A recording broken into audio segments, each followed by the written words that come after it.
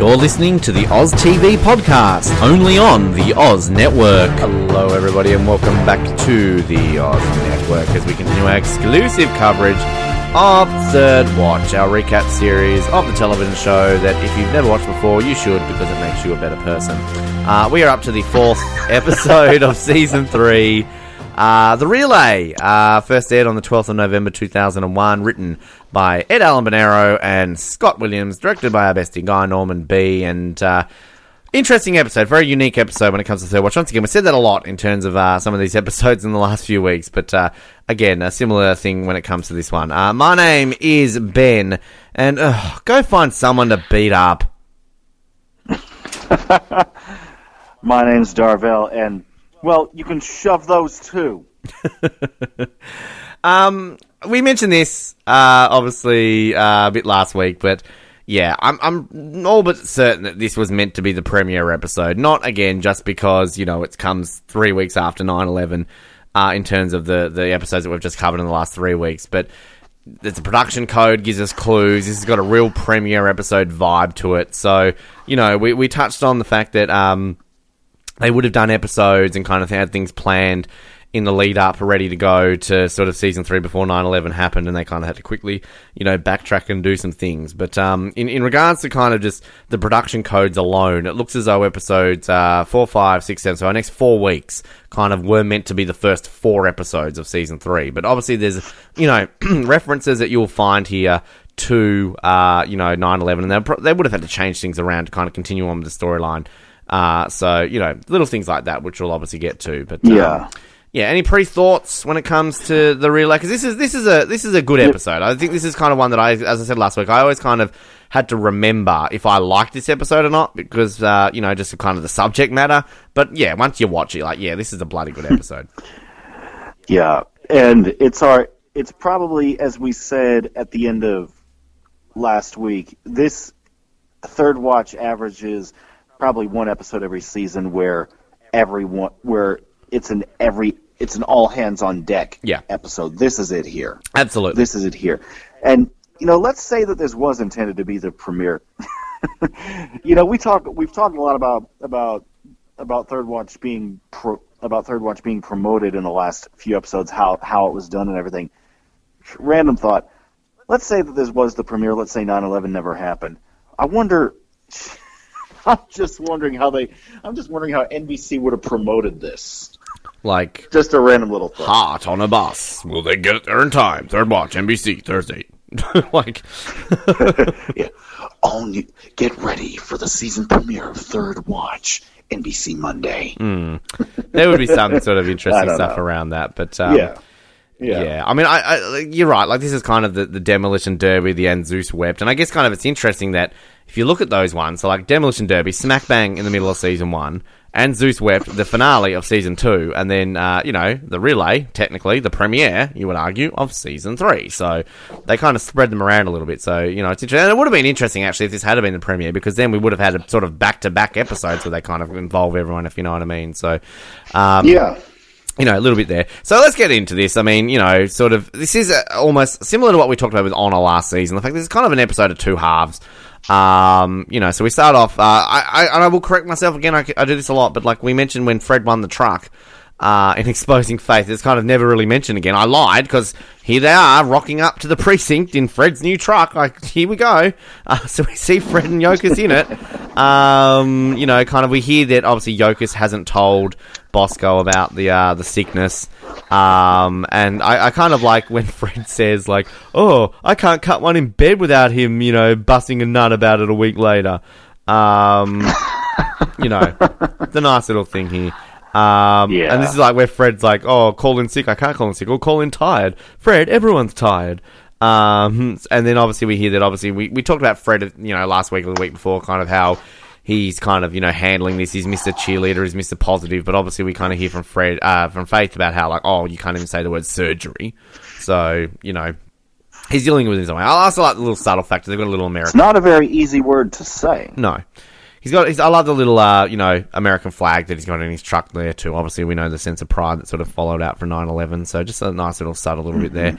Jimmy and Kim randomly at the firehouse. Kim's obviously back to sort of duty now, so she's kind of, coming back to work, and we've got Jimmy serving up the sole custody papers to Kim. I mean, when did Jimmy think this was a good idea to do this at the beginning of the shift? Like, come on, Jimmy. Like, it's the kind of thing he would do, though. Mm. He would make it. He would make it a, I guess you could say, a public thing. Yeah, good point. I mean, touching Jimmy and Kim really here, I mean, it's kind of, they're not really that close for a long time in this show, clearly. Jimmy's trying to take away Joey, the little demon child. Not without reason. Yeah. Not without reason, though. And you're right, but, like, I mean, it's kind of, I don't know if it was you or Brandy who kind of touched, I think it might have been Brandy sort of alluded to the fact she doesn't really like this storyline, just because, like, all Jimmy's kind of mistakes that he's made, at no point did Kim. I mean, she threatened it. I know she threatened it in Ohio, to go for sole custody, but she didn't go through with it. And kind of like, Jimmy pretty much goes through with it. So, again, I know different circumstances, suicide attempt, fair enough, but, like, I don't know. Like, I'm not saying I dislike the storyline. I kind of think it's good that Jimmy and Kim really have something meaty to get into this season. But I don't know how you kind of generally feel about the overall vibe about how, like, poor old Kim makes one mistake and it's all like, oh, quick, let's, take away Demon Child. Yet Jimmy was just filled with mistakes and Kim was a little bit more forgiving. So I don't know how you feel about it. I'll have to think on that one and touch it as the storyline unravels. Good point. We'll see how that goes. Anyway, Bosco and Yokas show up to an apartment, and obviously we've heard that there's a jumper, so they actually go to the roof and kind of, it just brings me back to season 1 with Bosco. You hate jumpers, oh, oops. Yeah, the one from what was it? It was like Hell is what you make of it. Season 1, episode 4. Let's say it was a very early episode. I remember that. Yes. So obviously we have like them up on the roof, and we meet this woman. We don't know her name just yet. And it's is this high enough? It's a nice little scene. You feel for this woman, and kind of just Yeah. Yoka's trying to talk her down. I love Bosco in the background, just like doing the like crazy symbol, like circling his finger around his ear, and then kind of looking at his watch. Like Bosco just doesn't care. And this woman like, oh, I didn't want to hurt the people on the other side.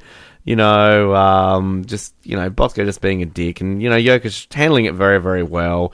And then obviously she jumps, and we see her land on the roof, I guess it is, and sort of blood kind of just coming out of her head. So then we kind of get the reaction to this, and they sort of show up, and then they need the rescue to sort of get a body. Bosco just not giving a shit, just coming down. Oh, I'll never get these people, and we kind of get this bit of like these people. Yeah, I guess suicidal people. Well, no. It was. He says, I never get these people, and I swear somebody responds with that in the episode. Oh, that's Doc, I think. Doc I knew it. Yeah. That's what I was quoting. Yeah. Because I know what you meant. Yeah. Okay. Gotcha. So, obviously, Bosco's not thinking out loud because everyone here's all like precious around Kim, knowing what this might mean. But Bosco at this point just completely obsolete, doesn't think about it. I love kind of Kim when she sort of like walks past Bosco. You okay? Oh, living the dream. Like here's our random Kim Yokas friendship that just kind of has gone nowhere that we got in season 1. I want Kim and Yokas to hang out more. They're a good pair. I like those two hanging out. And then kind of Sully shows up here to question Yokas, and kind of Yokas, fair point. Like, so it's like, did you tell your name? Or no, I didn't get that. Oh, what about an address? I didn't really get a favorite follow up question. Color, address. They were my next ones. So. Yeah, and then kind of like I love Bosco here when he's like filling out his forms, like, oh, the chicks are paperweight, why are they going to all this thing? The way he just kind of looks at, Sully because his pen's not working, and he's just like, you got a pen? And Sully just looks at him and walks off. What the hell is with everybody? Like, just love the way Bosco just not caring. And then, up on the roof, we've got the cherry picker go out to the roof, and Jimmy just, having to come to the dead body, and the way Jimmy's just kind of like, I love my job. Just obviously not the best part of your job, having to, obviously help out the body here. And she clearly landed on her head, got brain matter exposed, and they sort of mentioned, Kim's coming up here, should go cut her off. She doesn't really need to see this. Look, I can see their point, fair enough, but you don't need to just mollycoddle the woman. She's got to get back into a job. There's a bit more of a payoff that coming up in some future episodes with kind of Kim, kind of what we get in this episode to obviously what we'll get in the next episode, but anyway, so we then find out this woman's actually alive, miraculously. She's somehow alive, even though her brain's, hanging out of her head and her eyes are, completely wide open. Great makeup. And she jumped, 50 feet? Yeah, and landed on her head. So, and we don't really necessarily talk too much about Third Watch and the practical effects and the sort of the makeup a lot of the time, but this just looks very graphic, this woman with the blood and kind of the shot of her eyes and kind of, you don't need to see pieces of a brain, hanging out of a skull, but, it's enough is implied there for it to be very graphic, so, it's kind of, it's well sort of, the production value there. We've got, obviously, Yokas in the apartment talking to the super and obviously finding out a little bit more. Her name was Connie. We find out she's obviously had a husband and, does he know? And then we've got Dick's super moment. Oh, this is going to make it a bitch to rent this apartment. Kind of fuck you! He's like, oh, I got feelings. Clearly not. It sounds like... honestly, it sounds like the sort of thing Bosco would have said if he were the super. Well, even Bosco, the way he kind of chimes in, he just quickly you'll get some people coming here. This sort of stuff is, people go crazy for this kind of stuff. So you'll have the freaks coming up here. Just Bosco sort of at least chimes in for his stay here, as he would. So there is that aspect. Yep. And I wonder who the esteemed actress is who played Connie in this. That is a very good question. I could probably tell you if I actually have the right screen in front of me. Dorvell, give me 2 seconds and I can tell you. Because I know that's kind of a thing. We like to name the guest stars. Well, she's a great actress. She plays that so well, that sort of emotional sort of role of Connie. She is the esteemed Connie, otherwise known as Constance Marie Waller, was played by an actress called Kelly Wolfe, who is best known for a 1990 movie called Graveyard Shift, a horror movie. She's also appeared in Gilmore Girls, A Year in the Life TV miniseries recently. She was in that. She was Parenthood, Awake, Southland. She was in an episode of Southland. There you go. Okay. Law and Order's Criminal Intent. She was in an episode of ER. Yes, she's done a lot. These bit actresses. The esteemed Kelly Wolfe. Yeah, the esteemed Kelly Wolfe. Thank you, Kelly Wolfe, for being Constance Marie Waller. There you go. But so we find out that obviously enough about her, that's who she is, and obviously the husband, who I'll get to the husband. You think that this is an actress? We talk about people starting off roles, and I completely forgot about the husband, who he is. He's gone on to bigger and better things. We'll talk about him in a minute. But anyway, so we've got the rescue. They're bringing down Connie's body. Yokas comes down, find out she's alive, and they've obviously got to go find the husband. Bit of a scene in the car with Bosco and Yokas, and, Yokas is like, we don't really get to know too much from the driver's license, who this person was, and Bosco's viewpoint on the whole matter. I've got no sympathy for these people. We kind of went over a lot of that when it came down to sort of the Kim stuff last season, so I don't really think there's a whole... Bosco's going to have this opinion. That's not a shock. Yeah. Not a shock at all. Meanwhile, Kim and Doc in the ambulance. She's sort of slowly dying, but she's still alive, and Jimmy's driving. I like Jimmy driving the ambulance. So, we learn a bit about the organ donor here. I love Bosco's line, what does the Yoga say? Are you an organ donor? Oh, still using them. It's kind of just his subtle little line there. One thing I actually want to point out, one thing I noticed this episode, and it's a season 3 thing, Bosco's hair starting to grow out a little bit. I know kind of by the end of season 6, Bosco's almost got a mullet. But short-haired Bosco early on. I think we get shaved head Bosco for a little bit, but, his hair's a little bit long at the point. Just random thing I like to point out. Don't know why. So anyway, they get, the conversation about the organ donors and sort of, obviously the key point here to point out is that Connie's ticked that on the back of her license. So that's obviously going to play a large part in this episode. Meanwhile, back at the hospital, we've got our nice doctor from like last season who had the Hawaiian shirt on. Who Dr. Thomas, who I apparently lied last season. Yes. Said was only in one episode, and he's actually in a few. So he's kind of helping rescue it, and obviously they're kind of going to wait for the husband to show up. Obviously, Sully and Davis have gone and gotten her. And we hear sort of from Dr. Thomas here sort of like mentioning about the fact that, look, she's going to die.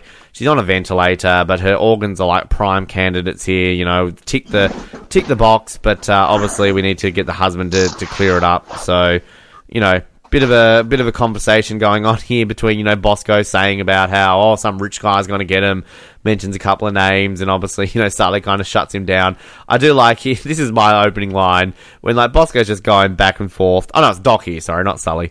And the way Bosco's like, oh, you're really touchy today. Just like, oh, go beat someone up. Yeah. Just love the line there. So good. Random Bosco Yokas moment. But so anyway, we meet the husband here. Now, I'm going to point this out because, again, this is just one of these ones that you might not be aware of unless you sort of watch what he's actually been in. But, the husband here, if I can actually find it, there it is. Michael Kelly plays Chipwalla. Now, Michael Kelly, if you're a fan of House of Cards, you automatically know who I'm talking about. He's Doug Stamper in House of Cards, of course. Big name in that, one of the main characters in House of Cards. But he's also gone on to, like, heaps of other things. I mean, he was in Man of Steel, so he's in the DC universe. Lots of bit parts in roles along the way. CSI Miami, Law and Order, Criminal Minds, Person of Interest. Actually he was in Person of Interest, was he? Oh, okay, there you go. Lots of different shows along the way. But yeah, I guess most people know him now as Doug Stamper from House of Cards. So another one of these actors who kind of started off small and obviously went on to bigger and better things. And if I'm not mistaken, this is one of his sort of earlier TV roles. It was. I mean, he was in a few random shows in the 90s, but, he was still trying to make his way through. So, hello, Michael Kelly. We love you, Michael Kelly. Great actor. Yeah. Shout out to Michael Kelly. He nailed this role, by the way. Yeah, I'm sure he's listening. But yeah, he gets he will give the all clear. I mean, yeah, you're right. He nails it. It's emotional. He's kind of sitting by the bedside of his wife, and we'll obviously get a nice little scene of that. Coming up soon. We get random Bosco and Kim again. I haven't seen them kind of hanging out since they were making out in Bosco's car last season. After Hours. Yeah, I love Kim's little line here when she says to Bosco, "You lost." Like, it just kind of like the nice little back and forth here, and it's a nice scene because, like, I love Kim here where she's just kind of like, "Oh, look, thank you. Like, I owe you a thank you. Like, you're not stepping on eggshells, treating me differently because of this is a suicide. People don't seem to like understand." And like, clearly though, as we'll find out, Bosco just didn't realize, and Bosco at this point is kind of like, "Oh shit! Oh, I need to go inside now. Bye." I don't know. Do you like random Bosco and Kim scenes? We need more of these. We don't get many. Yeah, here we have one. Yep, I'm pretty sure. Isn't this the? Well, it can't be. But I was going to say, isn't this the last one we get? Look, it might be the last direct. I'm. Darvell, you know how many times I've said that, and it turns out they've probably got a whole episode where they have a sex scene or something. I don't know. No, that doesn't happen, but I've been wrong before. So there's got to be one of their last if it's not their last. So it is a rare thing for these two to interact. I mean, we know they made out in the second season and After Hours, but I don't know. I love it. I love these two interacting. Two of my favourites on the show. We meet the transplant lady, Grace Owens. Talking about sort of what the organ's going to do, and we find out that Connie's heart can save a young little girl, and we've just got to get it off in time. The husband's given the consent, and I love how Doc actually asked the question, like, will the heart fit in a little girl? Because I'm like thinking the same thing, like, can you put an adult heart in a child? I actually did. I know someone who had a heart transplant, and just the things that she has to go through to kind of like, just checkups and that. Like, her life's not the same, obviously. It's better than, obviously, not having a heart transplant because she sadly would have passed away. But, It's kind of it's a great little sort of storyline around this sort of stuff. I do like kind of the bit here where we've got Carlos and Taylor sort of they're having to go pick the little girl up, and I love Carlos is like, oh, can't I get the heart? I've got a year of pre-med. Like that's really not going to change anything, Carlos. And then, like... Really? Yeah, they always... I mean, what are you going to do? Transplant it into her on the way to the hospital? Conduct surgery yourself, Carlos. Carlos randomly drinking a Red Bull here, too, by the way. I love him just walking down the street drinking a Red Bull. And then, like, I love the line when he says here, like, oh, we're going to go pick her up. Are you serious? As a heart attack. No pun intended. So, it's a nice little scene. Man. But this is kind of when the episode really clicks into gear. So this is now our second half of the episode, kind of what this is all going to be about from this point on, is the transplantation of the heart to obviously get to this little girl and kind of making things all go to, you know, peachy. We've got a brief little scene here of Yoka sitting down with the husband. A great little scene. Again, as you said, nails the husband perfectly. Michael Kelly, just an amazing actor. It's weird seeing him with hair, though. I mean, he's pretty much bald in House of Cards. But, you know, just obviously confidential. He's not meant to be told, you know, where it is, but she kind of alludes that, oh, it's a little girl. And just, you really do feel here for him because obviously, you know, he doesn't really know why she did it. And obviously he's like, you know, I knew she was upset, but just don't know why. So, yeah, props to Michael Kelly. I mean, it's a blink and you miss a scene, as we said, from him, but, yeah, you're right. You're right in the money there, Mr. Stewart. I keep calling you Mr. Stewart all of a sudden. Dorvell, he nails his role. It's all right. Yeah, and you know I know I'm being Captain Obvious here, but you know he points out, you know, I knew she was upset, but I didn't know this, I didn't know that. I mean, we all know that, you know, you never know when someone's going to do that. Yeah. It's, and I mean, chances are, I mean, we all know someone who's taken their own life. Yeah, it's well handled here by sort of how they do it, and it's even the way Yoka's kind of like says, and we know she's lying, but the way she says, oh, she said I love you very much, and you know, she said it was important that you know, I say that, and like again, sadly we know she's lying, but it's one of these times where like it makes sense why she's going to say that to him. So, yeah. Yep. Kind of like what Sully said to Davis back in A Hero's Rest when it came to him not being sure how to console Greg's wife. Let her think what she needs to. Same thing here. Let him think what he needs to. Yeah, exactly right. So we kind of start this little bit of a, you know, sequence here, which is it's so interesting to think that we're kind of like, this would have been such a great premiere episode, just because, you know, it's so balanced with a bit of comedy going on, the dramatic side of it, as we keep always talking about Third Watch. And again, we're 3 weeks off the, you know, our opening 3 September 11 episodes, which, you know, had their light moments in them, but, you know, obviously very heavy subject matter. So now we've kind of got Kim and Doc, they're transporting this heart and stuck in traffic, and we kind of see the box sitting on the gurney, you know, transplant. I just kind of love here, just, you know, Doc trying to squeeze through the traffic, and like Dick New York traffic, you know, we've got an ambulance going through and no one gives a shit. I mean, this is New York. Like, people just don't give a shit. They're going to do their own thing no matter what. So... Yeah, not just in New York. Yeah, true. You're absolutely right. But, you know, like, not the smartest moves here by Doc and Kim, though. Like, I mean, I get it. They're panicking. They're trying to clear the traffic. But, like, do they both need to leave the ambulance at the same time and not think something like this might happen? So, like, they get out. She obviously goes in the shop, tells the delivery guy. He's, like, yelling at traffic and directing it. And meanwhile, as they turn around, we've got some druggies raiding their bus. And then, you know, this all leads to somebody stealing the heart, which, like... I mean, this is the thing. This is where, like, what would they have done with it anyway? Well, we see it. They just throw it in the bin. But, like, I mean, it's just kind of, they're just druggies. They're just strung up. They just don't care. They're just going to take everything in their sight. But, like, this is where, like, I always kind of question, like, is this, like, do I like this episode or not? Because, again, on paper, it's like, how kind of, like, over-the-top TV is this? And, oh, no, the heart gets stolen. Like, oh, let's chase around New York. Like... But it's just done in such a way that it's so... If this was a Season 6 episode, this would be done so differently and so bad.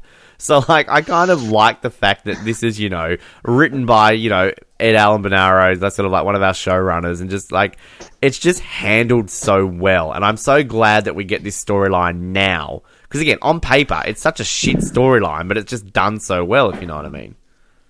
Yeah, how do you think it would have been done if this were a season 6 episode? There'd be vampires involved. They'd probably be sucking the blood out of the heart. Like, Detective Yokus on the scene. And I like Detective Yokus, but I don't know. Like, I just feel that it would just... And there'd be a montage in the middle as they search for the heart with a cheesy song played through the middle of it. So, that's how I think it would have been done. We would have had broody Josh Stewart. Really need to find it. Grace being all Blair in the background. Grace, meh. Yeah. Can't wait till we get to Grace. Grace, meh. We love you, Grace, but just meh. So anyway, they find a guy. It kind of looks like Shaggy from the Scooby Doo movies, but he's all strung. Exactly.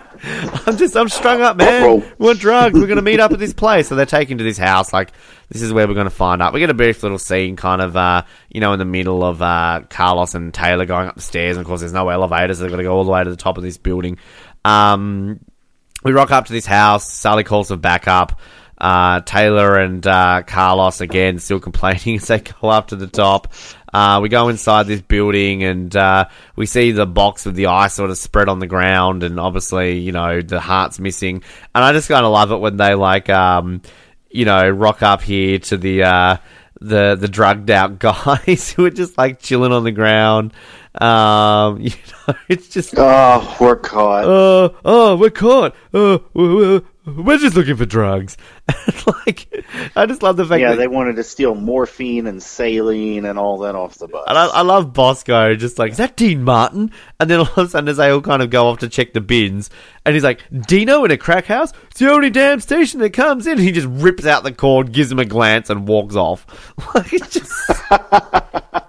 random Bosco scene. It's just so funny. Just like, Dick Bosco. Yeah, Bosco just wanted to put him in a box. Apparently, according to him, druggies can't listen to Dean Martin. They should be listening to rap and hard rock or something, according to Bosco. The look on Bosco's face as he rips away the radio is so funny. It's just hilarious. Yeah. Meanwhile, we have Carlos and Taylor. They finally reach the top, and we see this little girl, obviously all connected to machines and everything. It's all sad, and the mum and dad are kind of staring over it. I love her room. She's got 100 Barbies kind of hanging over a bed and stuff like that. And then nice Carlos. This is kind of rare. It is a good Carlos moment. Yeah, it's nice. It's just kind of a nice. I've actually written on my notes, Carlos being nice. If this was 2 seasons ago, it would have been like the episode where the 4th episode of season 1, Hell Is What You Make of It, where the Doc and Carlos show up on the scene where the 12-year-old girl is having an asthma attack, and Carlos trying to show off.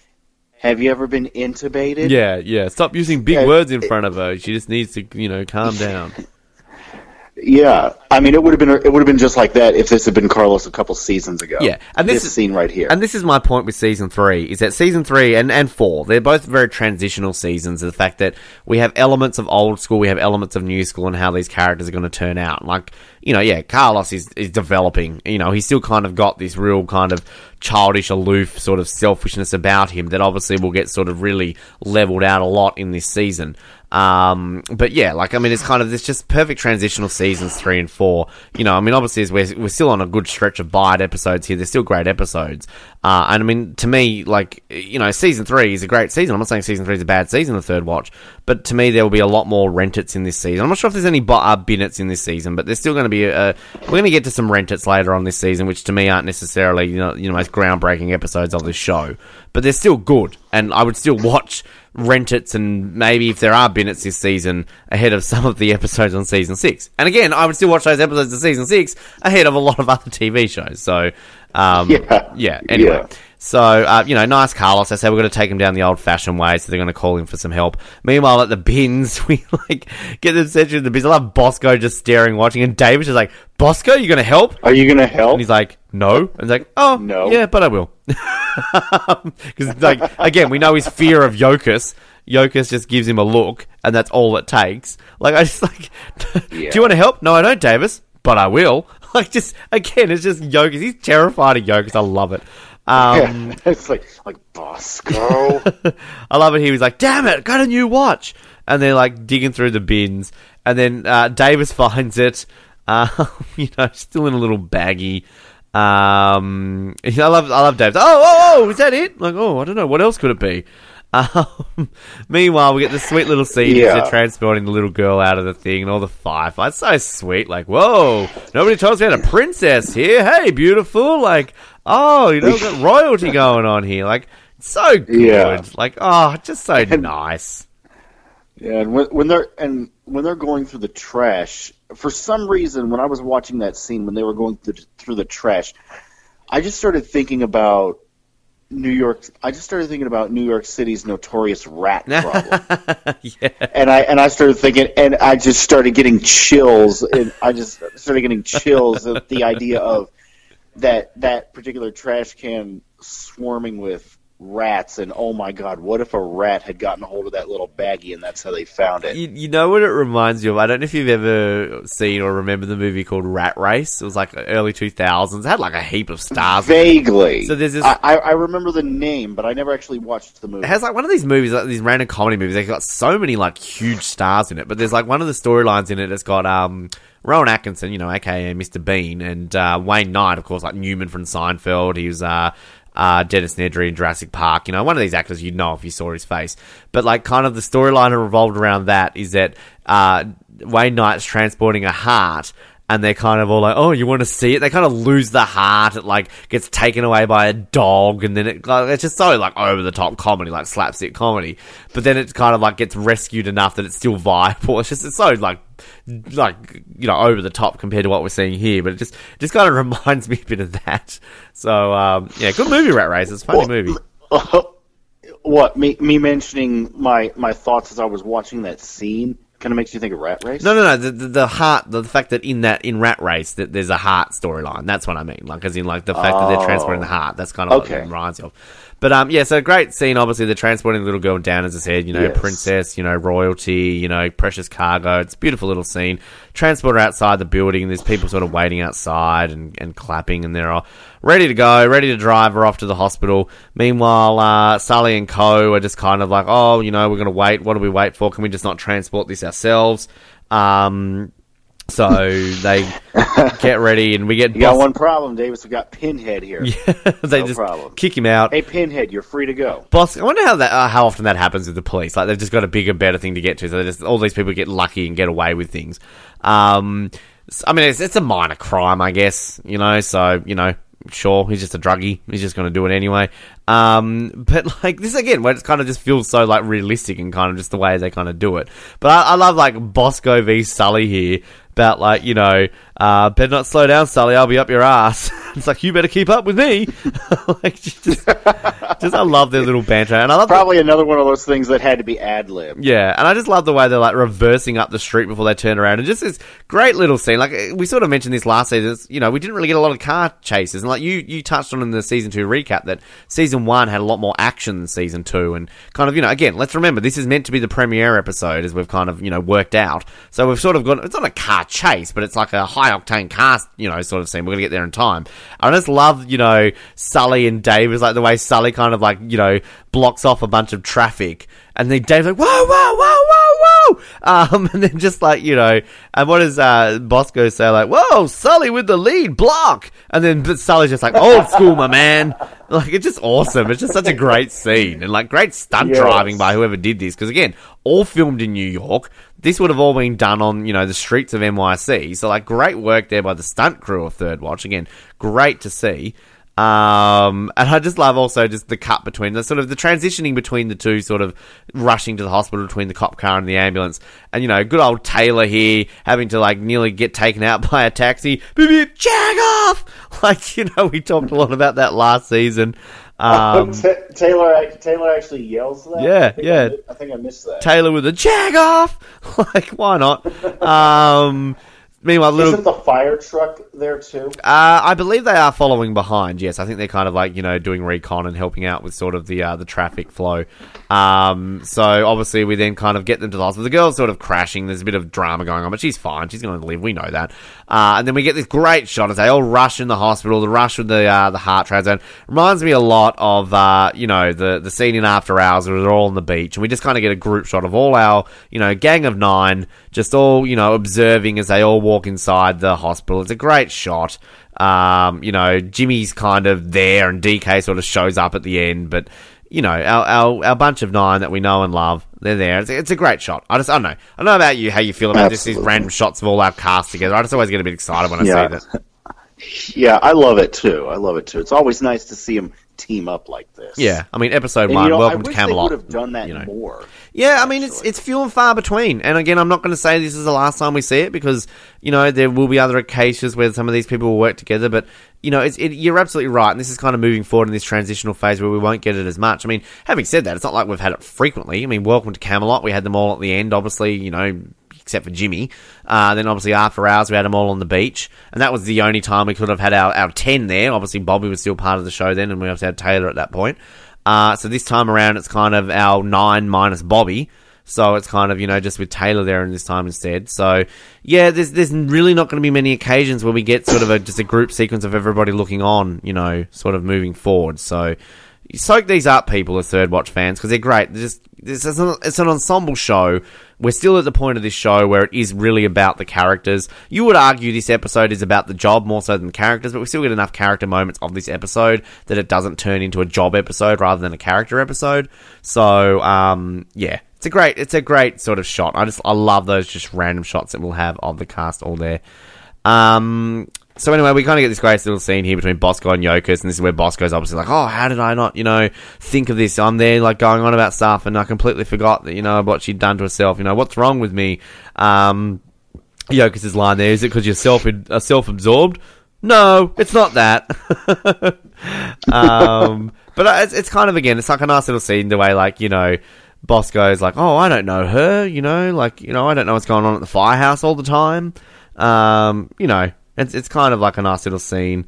And then obviously they're talking about organ donation, and sort of Bosco, the big man calling me. Hopefully that's a long time away. So, nice little scene. Yep.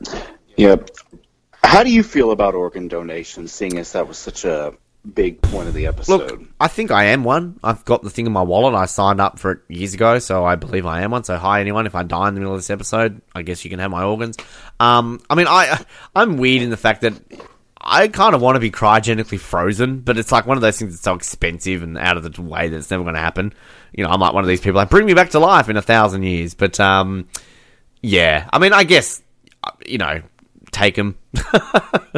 I'm not using them. Me too. Yeah. Me too. I'd love to be an organ donor. I don't think I'm signed up yet, but I intend to get signed up for it. Again, this might be older data. I don't know how necessarily it works. It might be a state-by-state thing in America, but obviously it's implied in this episode. All you do is tick the back of your license, and then obviously you need consent from your next of kin when it comes to, like, something happening. But I know here in Australia that you actually have to sign up to a separate thing. Like, when you go to get your driver's license, it's not just asked of you there. Like, I think it says on your driver's license, organ donor, but I think it comes down to the fact that you've got to go to a separate government organisation to do with the doctors or something like that. And because I remember filling in a form, and I've got a card in my wallet that says I'm an organ donor. So, I'm pretty sure here in the U.S. you can just have that checked on the back of your license or state ID or whatever. I honestly think that it's like, and again, without getting too sidetracked and getting too philosophical,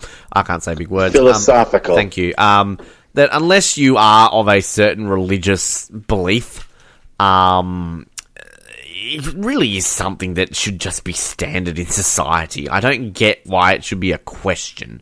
Like, at the end of the day, you're dead, and you've probably got parts of you that can save another person's life. I mean, that's just human nature. It's logical, if you ask me.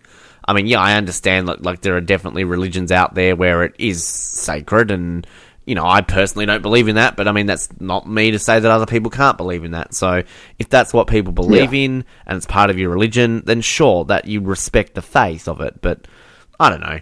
I don't know if it's a narrow-minded viewpoint, but I mean, if I'm dead and I've got my heart can save someone and, like, you know, give someone an extra 30 years of their life, then who am I to say, no, you By can't all have means. it? You know what I mean?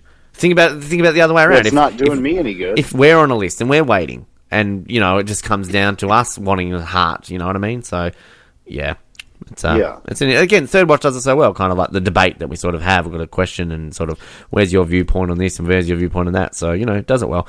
So we get this nice little scene here at the end where Kim sort of mentions the Doc, we're all going to go to Haggerty's and, you know, watch it on TV to see if they saved it, and Doc's going to show up, and, you know, Kim's sort of like, oh, did I do well today? It's like, yeah, you did well. And this is kind of like, you know, it's kind of like the first of a two-parter with Kim and Doc. I like Kim and Doc together, them being partners. We haven't really touched too much on that, but Kim and Doc as partners are good. Like, we like them. But, yeah, obviously Kim here is like, you know, well, everyone thinks it was, you know, I tried to kill myself. I didn't. This was an accident. You know, you believe me, don't you, Doc? And Doc's kind of like, yeah, I believe you. Obviously, he gives a bit of a pensive look towards the end, so... Yeah. You know. Yeah. We'll get a more of a conclusion of this in the next episode because, yes, well handled. Again, it's a touchy subject matter, but it's very well handled again by Third Watch. But absolutely. So we close it out. We're in the bar. They're all chilling. They're all watching the news, waiting to see if this little girl lived. And, you know, they're watching it up, and we find out that, yeah, the little girl's made it. And I love, you know, that obviously the parents thank the doctors and don't thank everybody else. I was going to say, that just really, I was like, I was waiting for you to get to that so that I could then say, okay, yeah, thank the doctors and everything. But did you just forget the paramedics, firefighters, and police officers who drove God only knows how long and carried your daughter out of your apartment, actually had to recover the transplant heart that was meant for her? I think that's... sorry to interrupt you, but I think that's kind of the point, that the fact that these are people that don't often get credited with a lot more. It's always the doctors that get credited. I mean, we obviously saw that a lot, you know, through Morales and stuff like that, that kind of... And I think ER kind of does touch on that slightly with some of their relationships with the paramedics. Because, you know, there are definitely episodes where some of the paramedics are kind of minor characters that kind of come in and go through ER, but it's always kind of the back and forth between these groups is that, you know, and that's what this does so well, particularly in the early seasons. It kind of portrays, like, as we often hear, like, we're just taxi drivers, you know, we're just going to scoop them up, and that's all, we're delivery people, you know, and kind of, yeah, they don't get the recognition that obviously, you know, they do. And clearly, like, these parents, the first thing they're going to say is, oh, thanks to the surgeons. But I'm sure if they get interviewed properly, like a proper sit-down interview later on with a little girl, you know, a more in-depth interview with, like, Oprah or someone like that, like, you know, they're going to say it then, but they're just kind of live on TV, a brief little snippet. I'm not excusing it. They shouldn't. Yeah, I agree with you. They should thank them. But I think that's kind of the point they're trying to show out here, is that they went to all this effort to save this little girl, with the heart and everything, and they don't even get thanked for it. So that's kind of just how it is, if you know what I mean. Yeah, I get you. But, so this bar... stop me from being annoyed at that. Yeah, I'm with you. I'm with you. Trust me, I'm with you, Dorvell. So we get this scene, sort of, you know, Yokas with Bosco, and kind of like, what's wrong with you today? Oh, you know, nothing. Oh, see you tomorrow. She obviously walks out. We kind of, you know, get a nice little scene there. Oh, what's with her? Oh, I don't know. And then kind of, you know, she walks off. Close scene.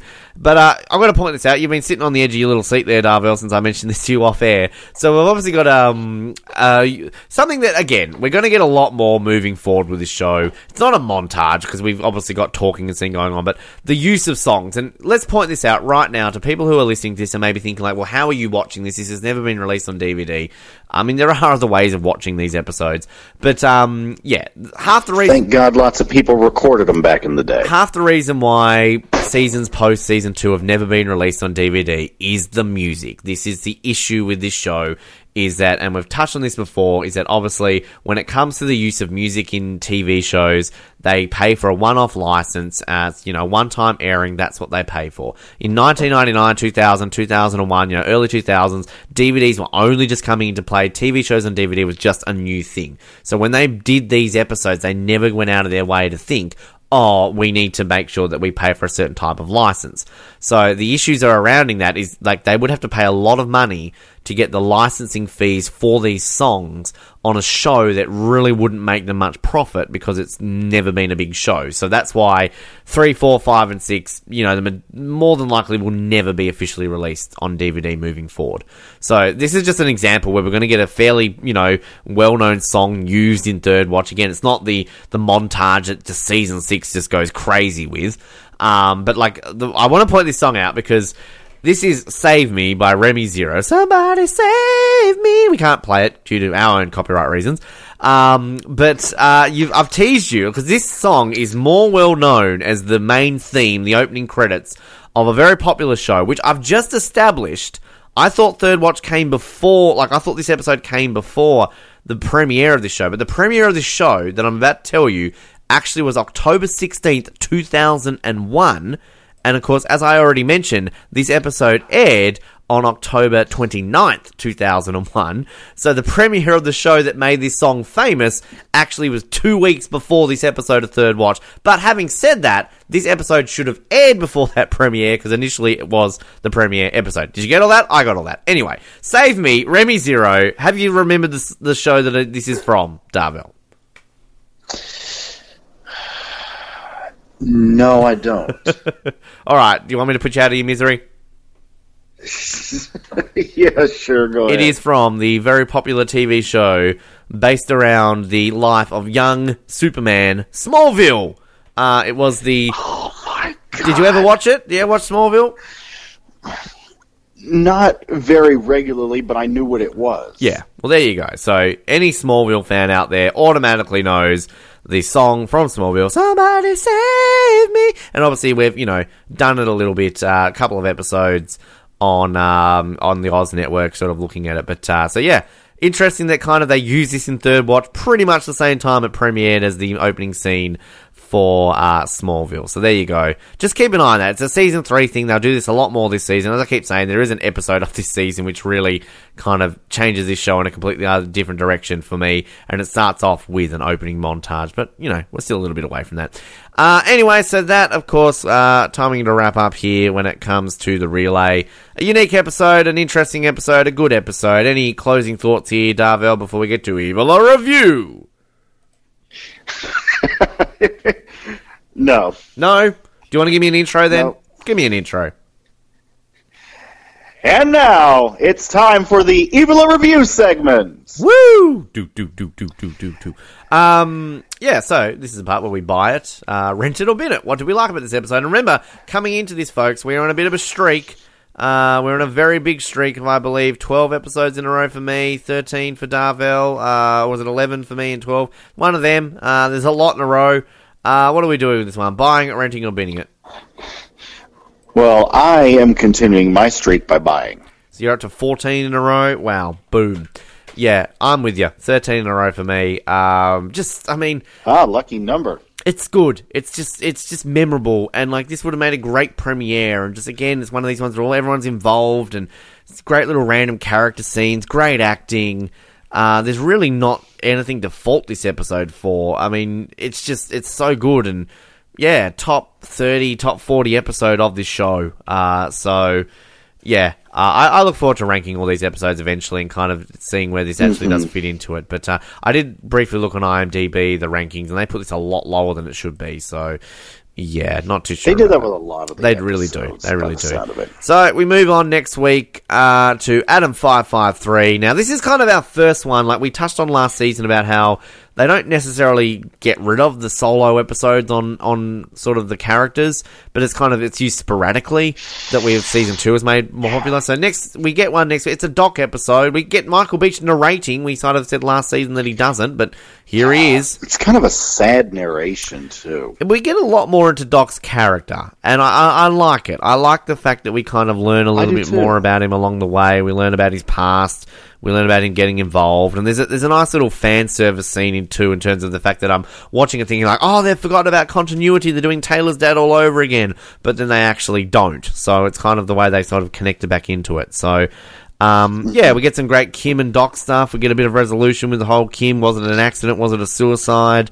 I like it. It's a good episode. Yeah. Do you have anything to say? I had dreams, you know. Cool. All right. Well, I look forward to us doing this episode next week and having people, our own selves, stare at us like we get Doc staring at himself in this episode. So